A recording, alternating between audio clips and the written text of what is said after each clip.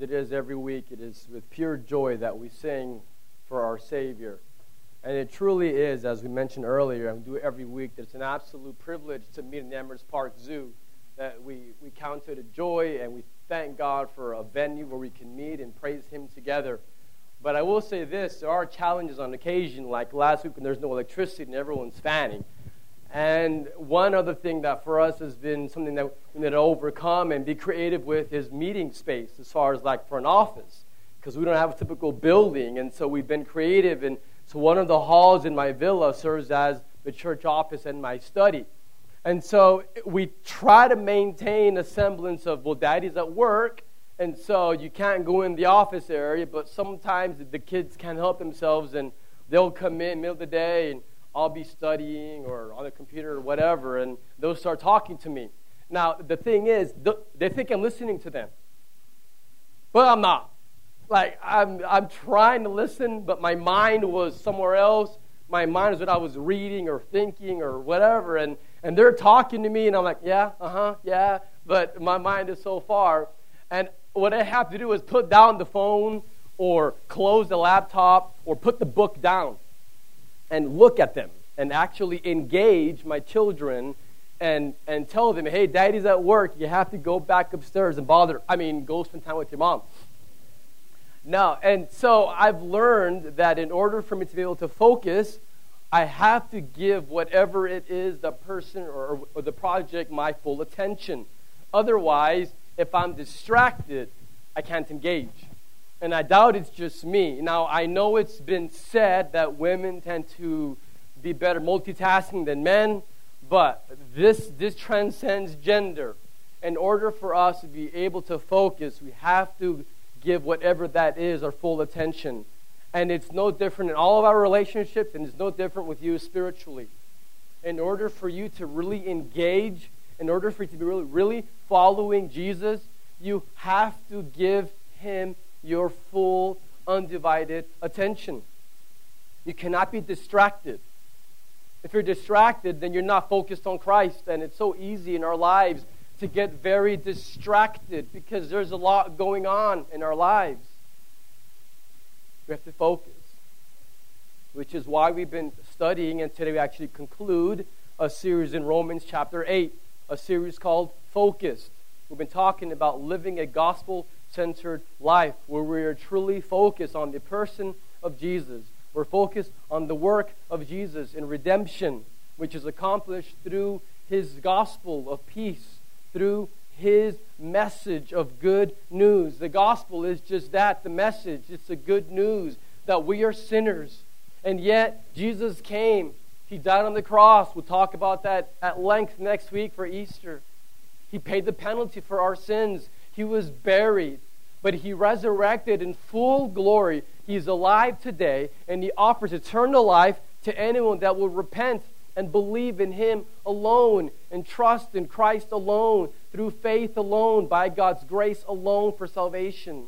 And this is absolutely stunning when we stop and realize that He's done that for us and what He offers us.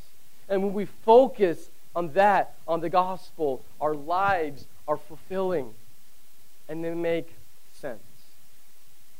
And Romans 8 has been an absolutely wonderful journey for me personally in meditating on these truths.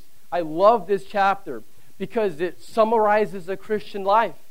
If you think back to 8 weeks ago, Romans 8 verse 1 begins with, for there is therefore now no condemnation for those who are in Christ Jesus. It begins, just like our Christian life begins with faith in Christ, begins with the gospel. And it'll end, as we'll see this morning, with the promise that there is nothing that can separate us from the love of God. And so the gospel begins with there is no condemnation. And when our lives are over on this earth and we are resurrected to live forever with new glorified bodies with Him in heaven on the new earth, we will forever be praising Him, forever enjoying Him, and nothing can separate us. So beginning to end, it's all about Christ and His gospel. But what about in between? What about the here and the now? When you have a life to live, a wife or husband to love, and kids to raise, and bills to pay, and career to pursue, and cars to fix, and life goes on. Well, we are called to live a gospel-centered life. And when we do, we are displaying God's glory, and we're living for the purpose in which we were created. And so today, as we conclude this series, let's read in Romans chapter 8, verses 35 through 39. God's word, as revealed by the Holy Spirit, written by the Apostle Paul, says, "Who shall separate us from the love of Christ? Shall tribulation, or distress, or persecution, or famine, or nakedness, or danger, or sword? As it is written, for your sake we are being killed all the day long. We are regarded as sheep to be slaughtered. No, in all these things we are more than conquerors through him who loved us. For I am sure that neither death, nor life, nor angels, nor rulers, nor things present, nor things to come, nor powers, nor height, nor depth, nor anything else in all creation will be able to separate us from the love of God in Christ Jesus our Lord." Amen.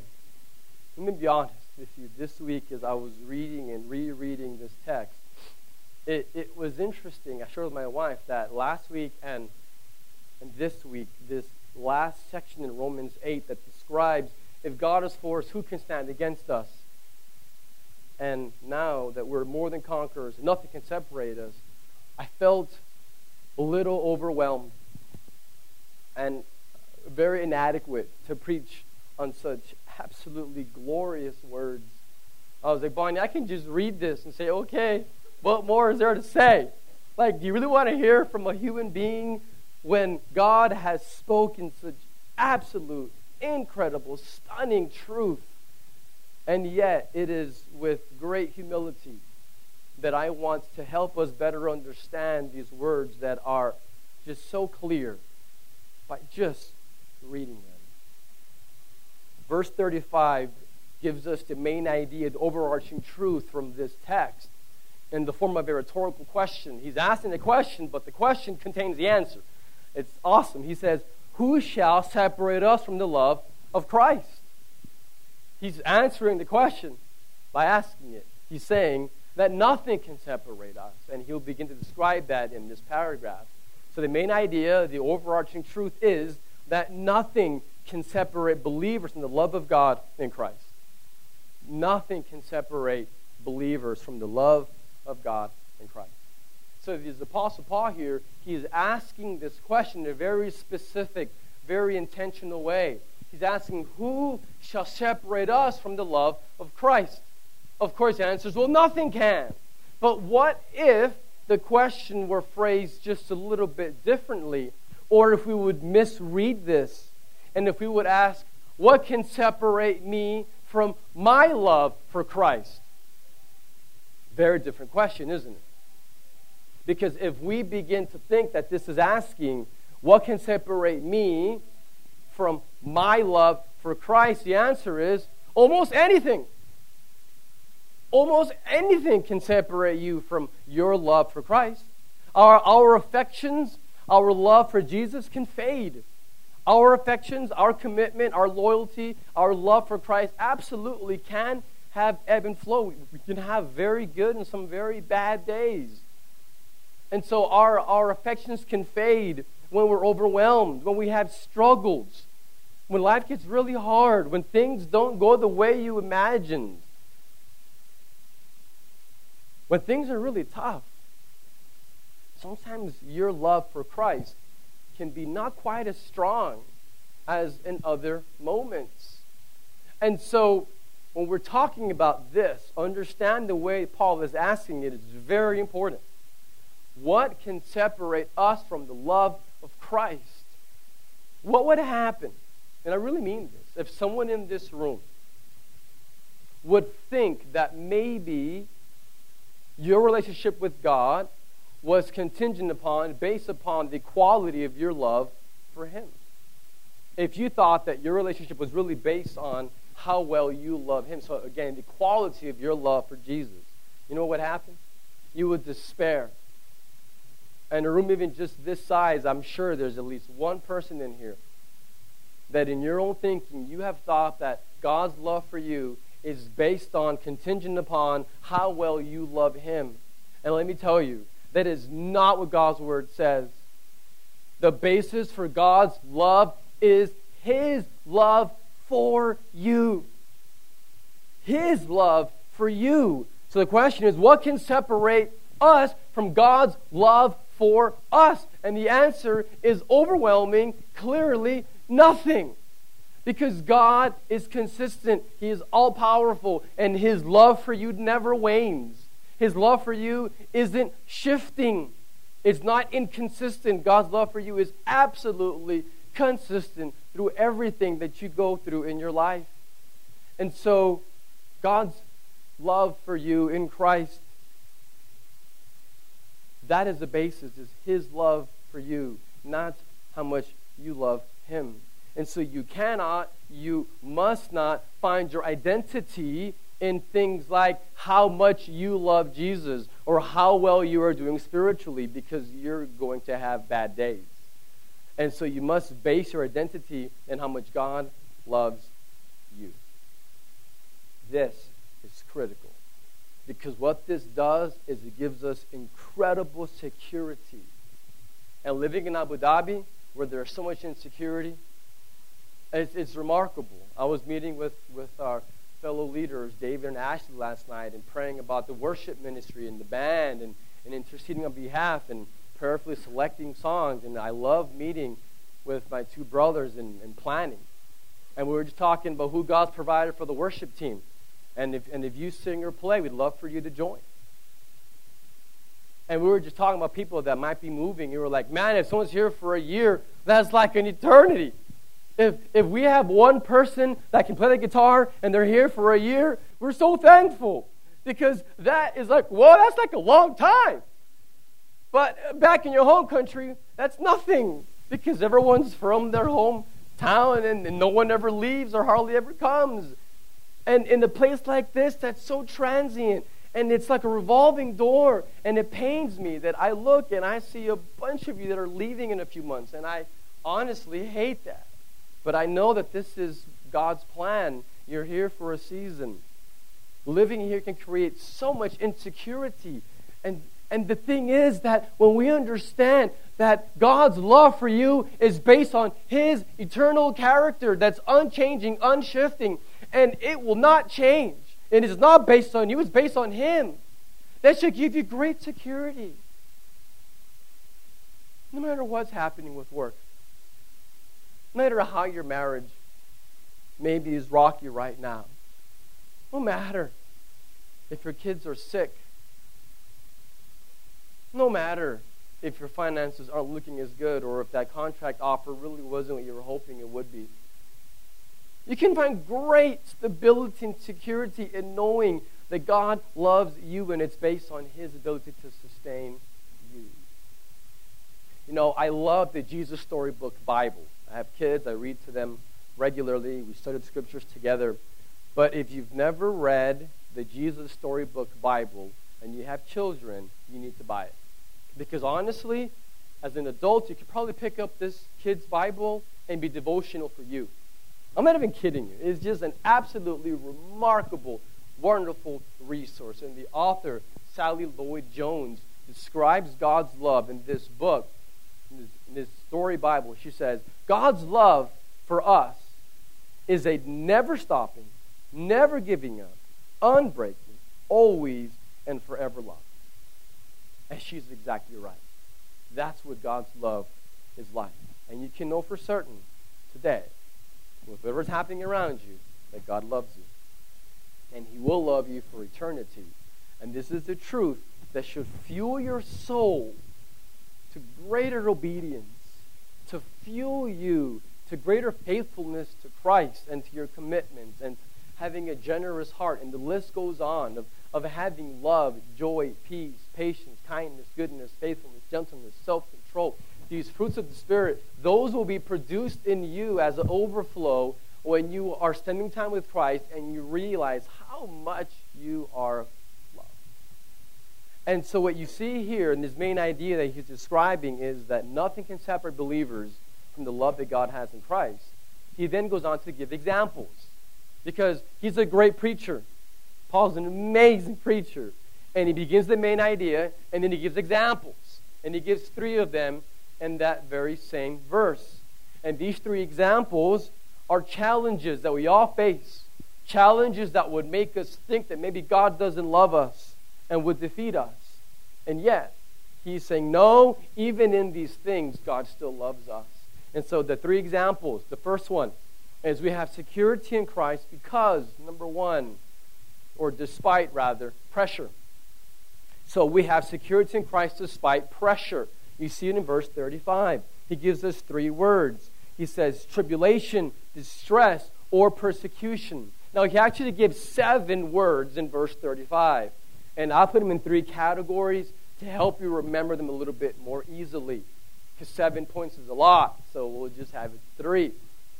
Summarize them. So tribulation, distress, and persecution, the first grouping of words, are describing pressure, external pressures that come upon us in our world. So the word tribulation, some translations use the word affliction or trouble. That's what it means. And then the word distress can be translated narrowed space. That's what the word is in the original, is talking about a small space you're trying to get through. And so the word distress has a connotation of being squeezed, of having this pressure on you. And you're trying to go, and there's this narrow space, and you can't quite get through.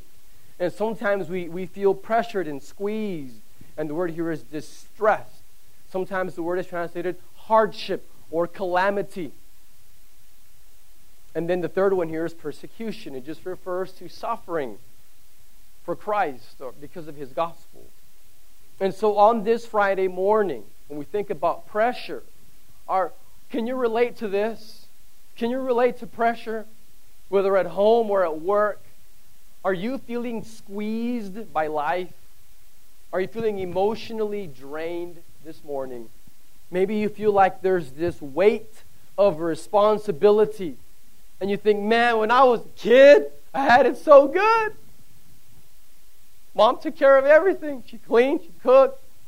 And now that I'm the mom, I'm the dad, I have to pay the bills and I have to do this. And maybe it's really heavy. Maybe for you, in your context, there's this real weight. Like it's crushing you, maybe. Or is there an area in your life, maybe, where things just haven't really turned out? When you thought about your life in the past and where you would be at this point in your life and in your career, your age, maybe you thought, oh, it'll look this way. And now you're looking back and saying, man, it's just not panning out the way I thought it would. And you're feeling this internal pressure. Or maybe it's just work in general. Or maybe you've had a pattern that just hasn't been helpful, hasn't been a good way of living. And it's just, you feel all this pressure from life. The reality is this, that all of us can experience pressure. All of us can experience tribulation, distress. This is a reality of our world. In one form or another, we're all going to feel pressure. And when we come face to face with pressure, we can doubt. We can really wonder, God, are you there? God, are you really for me? Do you really love me? Because this is really hard and this is really difficult and painful. And so in the light of pressure, oftentimes, we complain. That's what we do, right? We tend to complain. Now let me ask, don't say it out loud, but I want you to think to yourself, be honest with yourself. What do you complain about? Make an inventory. And if you don't know, ask your wife. She'll tell you what you complained about. Or ask your husband. He can tell you. Or you know even better, ask your kids. Because by the way, your kids know. They're smart. Teenagers, right? You know what's going on with your parents. You know more than maybe they think you know about what's happening in the home. What do you complain about? What are the things in your life that frustrate you and just leave you just complaining and just frustrated because of the pressure? If you have Christ and you know that you are absolutely loved relentlessly by Christ, and you know that He is sovereign, you know that He is on the throne, and you know that He has a good plan. We studied in Romans 8 earlier. For we know that God works all things together for good for those who are called, those who love Him and are called according to His purpose. And so if you know that, if you really believe that, I mean seriously, do you really, with all your heart, believe that? Why do we complain?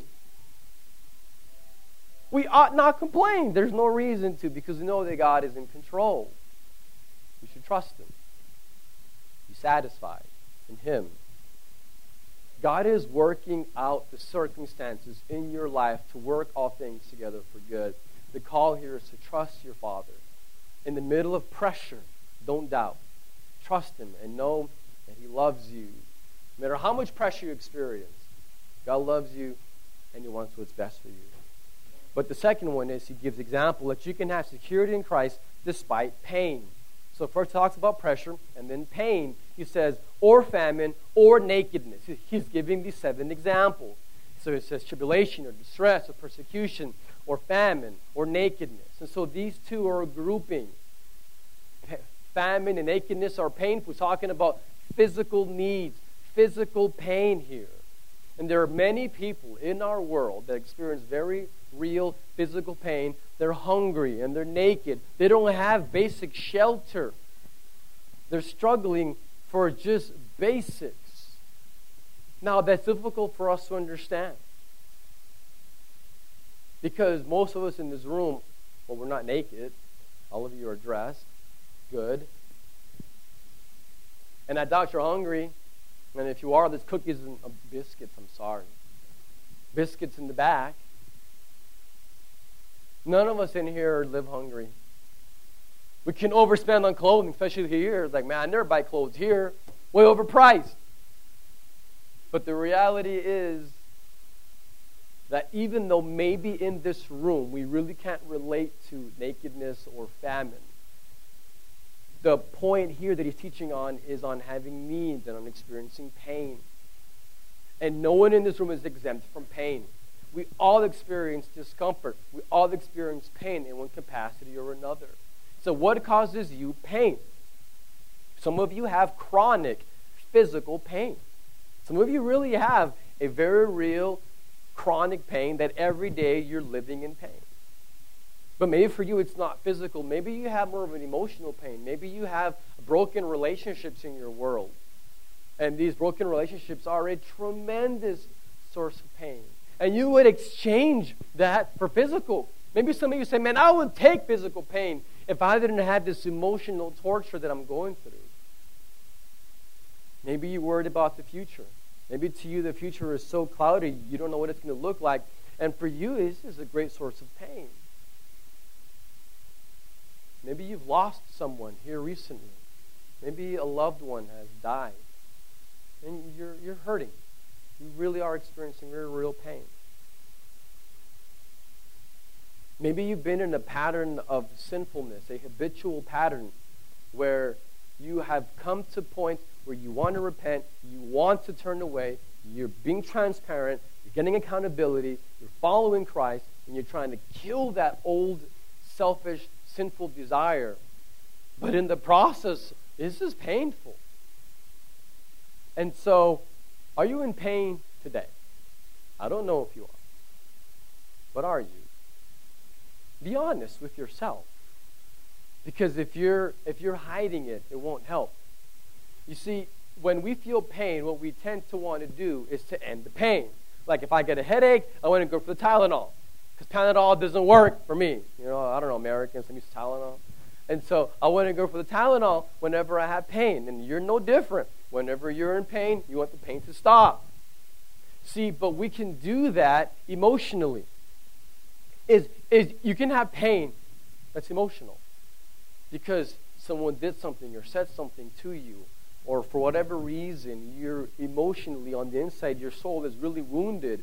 And what you're trying to do is take spiritual Tylenol, emotional Tylenol, but for you, that's not strong enough. And so you have progressed up to, I don't know, some serious painkillers.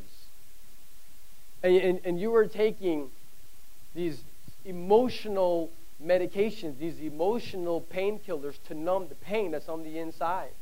And there's lots of ways that we try to numb pain. Oh my goodness. Facebook. Facebook is, I don't even have an account, by the way. I don't have Facebook. I'm weird, I know. But there are people that will sit for hours and just scan through Facebook and looking at everyone else's life and wishing their life looked as good as everyone else's life does on Facebook. And it's literally just numbing your soul. That's all it is. It's just numbing. Because you don't want to face the reality of what's actually in front of you. Maybe it's hours of TV. I'm not saying it has to be bad, but it's just mindless, endless internet or TV, or social media. And it's literally a way to escape and to numb the pain that's on the inside and to just try to get through and not face the realities that are around you. And so let me ask you this question. Are you satisfied with your life? I mean that. Are you satisfied with the life God has given to you?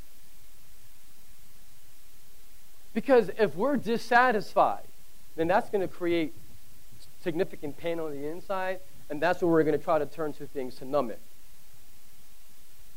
And the point is, if you are wanting to be satisfied, you have to be grateful.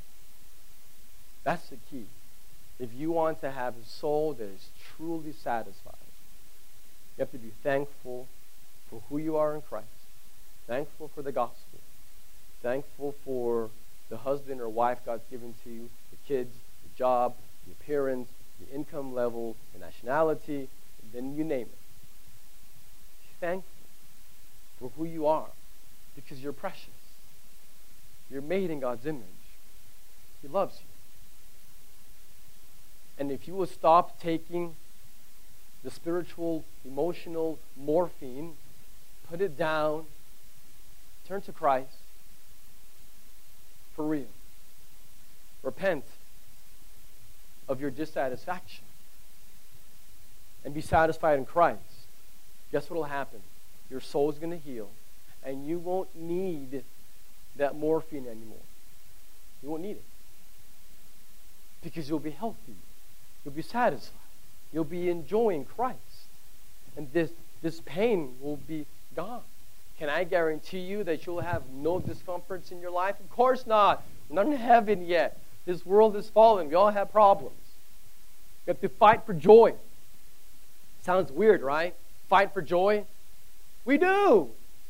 We need to fight for it. How do you fight for joy? You know how you do it? You replace the lies with truth. The lies from Satan. The lies that you're worthless, that your marriage will never get better, that your job is never going to change, that things are always going to be miserable. These are lies. God has a good plan for you. I can't guarantee what it's going to look like, but the ultimate good that God is trying to produce in you, this is again from the same chapter, Romans 8:29. What's good is you be conformed to the image of the Son. That's God's plan, to change your character, to make you more like Christ. And He uses sometimes painful circumstances. But we have to replace the lies with truth, that God loves you, that you have the Holy Spirit, that you're redeemed, that you have value, you have purpose, that God has a good plan for you. And what matters most is that you enjoy Christ no matter what the circumstances are. Because that's the only source of joy. It's Jesus. And the more holy that you become, the more happy that you're going to be in life. And so when we're experiencing pain, you know that God still absolutely loves you. Don't doubt that He loves you because you're in pain. The last example He gives is persecution. So He says, even if you're experiencing pressure or pain or persecution, we see it in verse 35. He says the word or persecution, but then He says or danger or sword. And so these final two words of this couplet, and it's talking about being in danger, actually being in peril, or sword refers to death. Which is why in verse 36, he writes, What he does is actually quoting Psalm 44, verse 22. As it is written, "For your sake we are being killed all day long. We are regarded as sheep to be slaughtered." You see, Paul knew what was coming. He knew that persecution was coming, and he was right. A few years later, there'd be a new emperor in Rome. His name was Nero. And under his deranged leadership, he would take Christians and he would light them on fire and use them to light Rome along the road as human torches. And then he would take Christians and he would throw them into the Colosseum, where 100,000 people would cheer as our brothers and sisters were eaten by wild animals. And this same Nero would crucify believers the same way that their master, Jesus, was crucified. And this same author, Apostle Paul, would be beheaded a few years later in Rome. And so this is very real for them.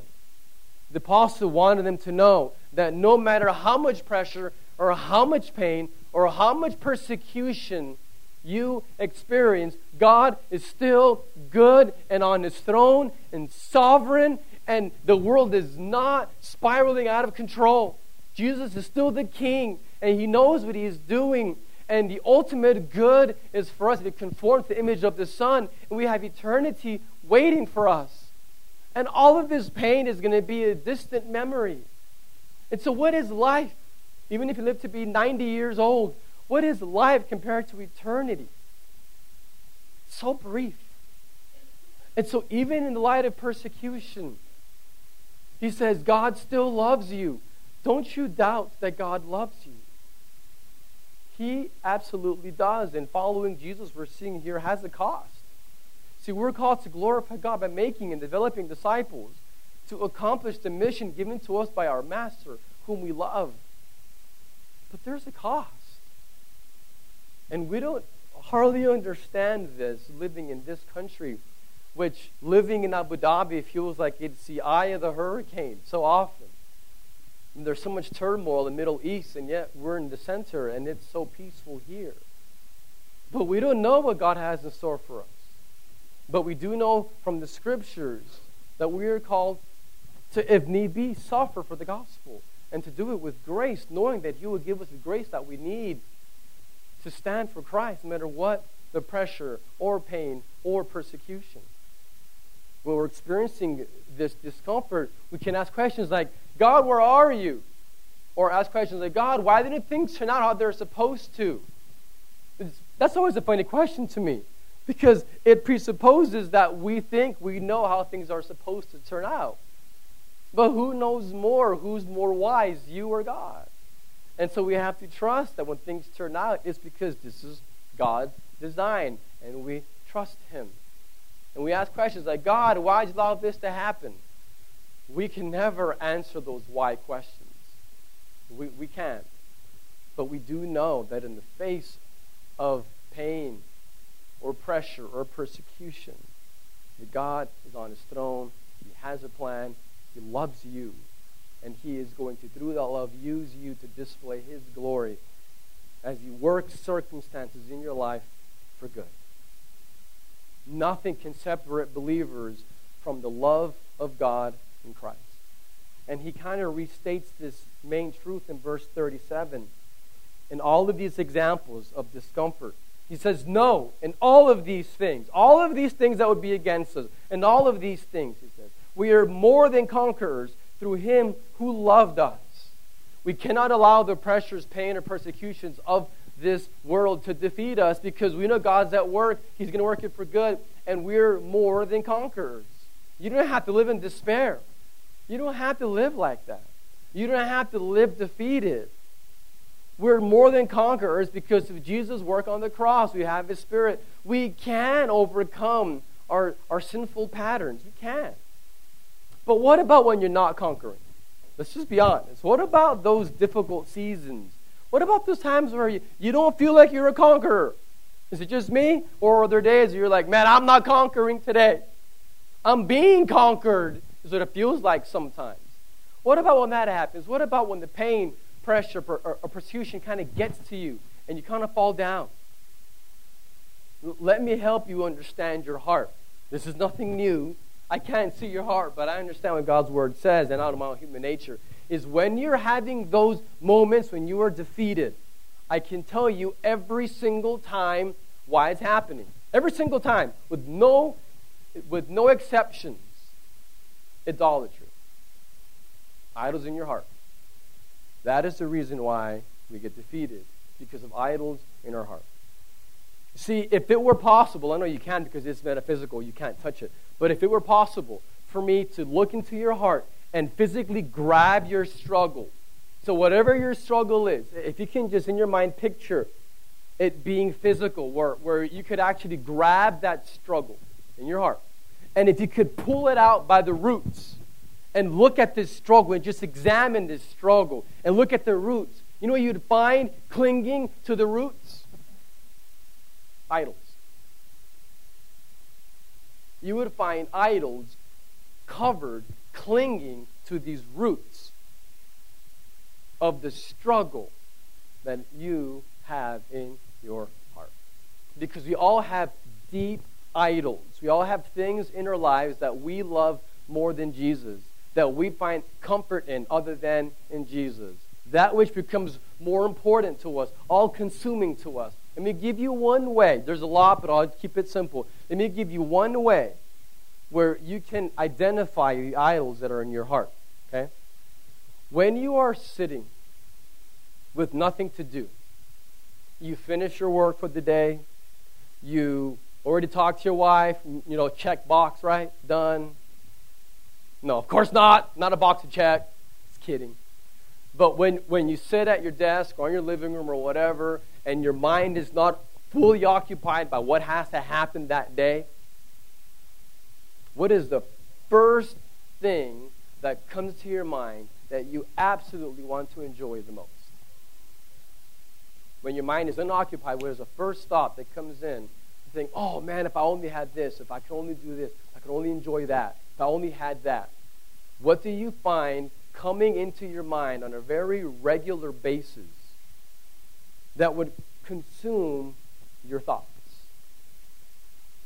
Whatever that is that you find yourself really thinking about the most, other than it being godly things. And by the way, idols can be good things too. Idols, I'll give you a summary. These deep heart idols are a desire for power, desire for approval, desire for comfort, and for control. So when you and I are seeking power through work or other means, approval, again, through work or people, or through accomplishments, power, approval, or trying to find comfort in things this world has to offer us, or trying to control things or people, those are deep idols.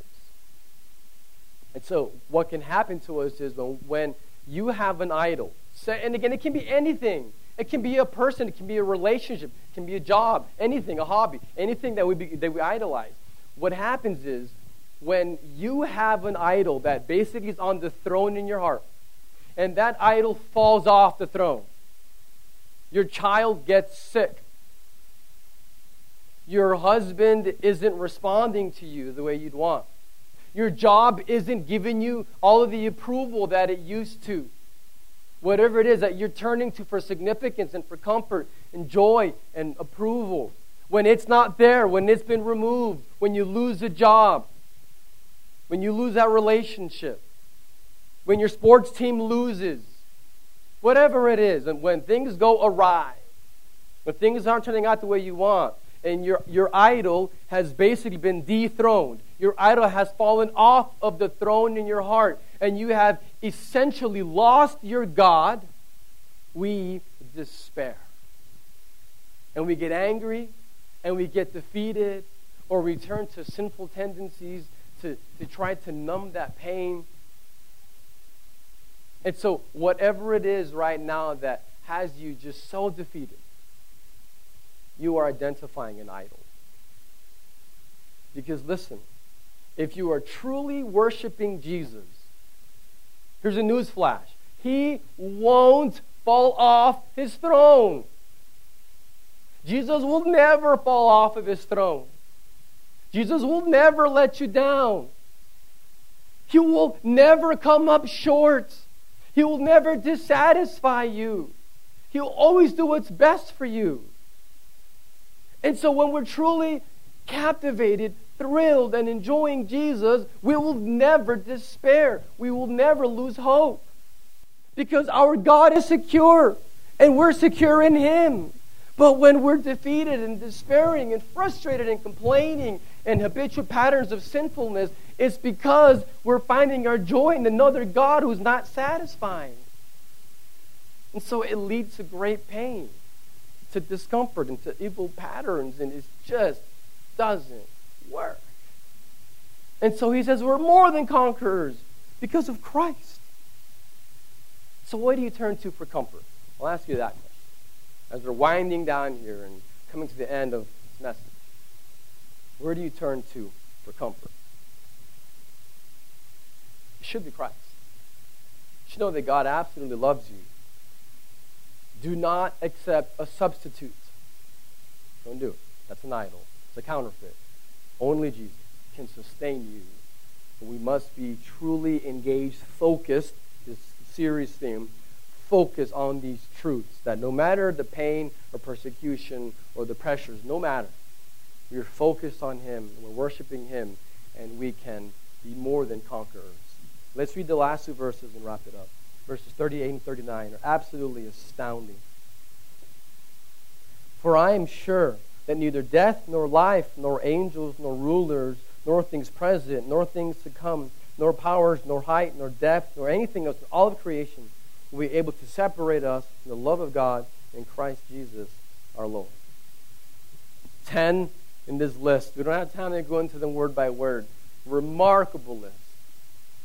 What he's saying is nothing in creation, nothing, no spiritual force, nothing that exists, no depth, no height, not even death. Even if we die, even if a loved one dies, nothing can separate us from the love that God has for us. Because listen, God's love for you is rooted in His sovereignty. Let me say that again. God's love for you is rooted in His sovereignty. Because God is all-powerful, in control, all love. Because He's sovereign, He loves you, and so it will never wane. It'll never fail. It can't fail because He is sovereign. So we can trust Him and have our souls filled with hope and courage to go live for Him, to be obedient to Him, to be about His mission, to trust Him, to have peace even in the middle of the storm because of His sovereign, absolute, undying, never-ending, unbreaking, forever love for us. What are you focused on? As we close, ask you that. Where is your focus?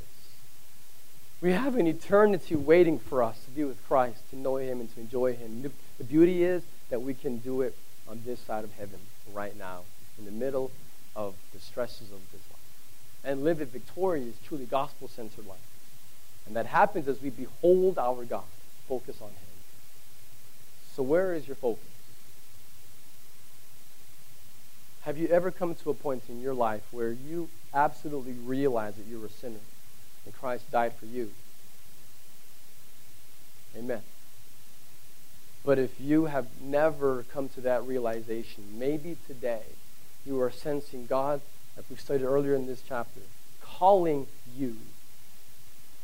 Are you sensing God calling you to place a complete trust in Him alone to save you, to satisfy you? Have Him be your God and to destroy and smash the idols that don't satisfy. You can today. You can ask God to forgive you. You can say, Jesus, thank you for dying for me. I turn away from my sin. I need you. Give your life to Him. Repent, put complete trust in Him, and He'll save you. And you'll experience joy that's indescribable. If you are a believer, then I ask the question again. Where is your focus? May it be on Christ. Pray with me. Father, this morning, as we have read your word, as we have prayed your word, as we have sung your word, as we have preached it, heard it, and now we desire to apply your word. I pray for anyone in this room that even right now is grappling with the truth from your word that he or she is a sinner and only you can save if he or she will repent and believe in you.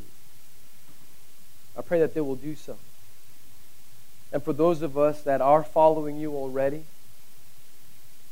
create in us a greater desire, greater love for you, a hatred for our idols, and we focus on you, and the more that we love you, Father, we know that we'll have the energy, the power to put aside of those things that would compete for our affections for you. So I thank you for giving us this opportunity to experience you, have you revealed, and us respond to you together. We praise you for your salvation through your Son, our King and our Master, and the head of this church. And we pray in his name, Jesus.